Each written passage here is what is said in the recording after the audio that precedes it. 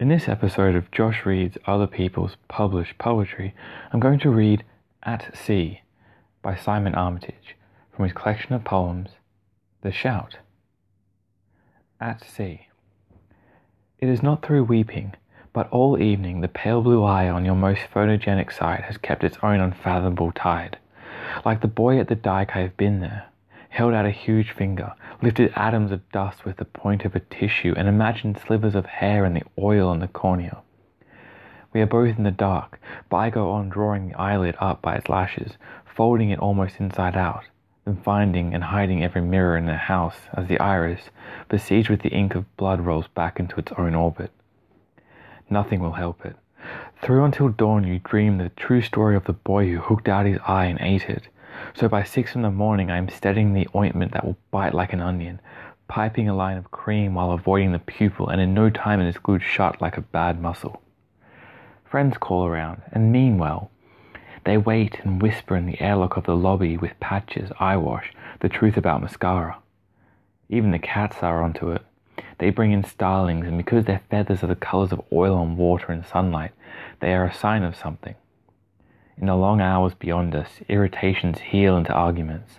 For the 18th time it comes to this, the length of your legs sliding out from the covers, the ball of your foot like a fist on the carpet, while downstairs I cannot bring myself to hear it. Words have been spoken, things that were bottled have burst open, and to walk in now would be to walk in on the ocean. Thank you. And on to the commentary for At Sea. This is one of those sort of stories of Armitage's that you kind of, as you're reading it, you realize two things are happening. There's this kind of story of, all these references to the sea and to swimming, and then you realize someone's lost an eye, and there's other kind of weird tension and drama is happening.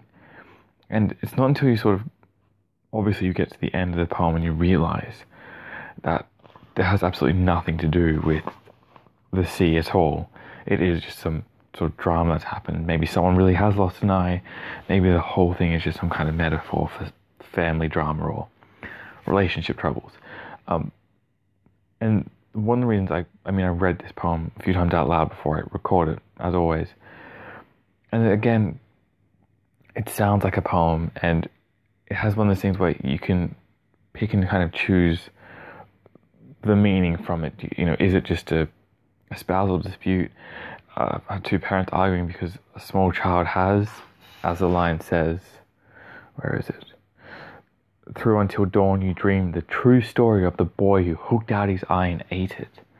So, it could be about a small child who took out his eye and ate it. It could be a drug problem. The potential for how you read this poem really is more about you as a reader, provided that you still stick to what's on the page. And again, Armitage just has this kind of really nice ability to tell a good story using poetry,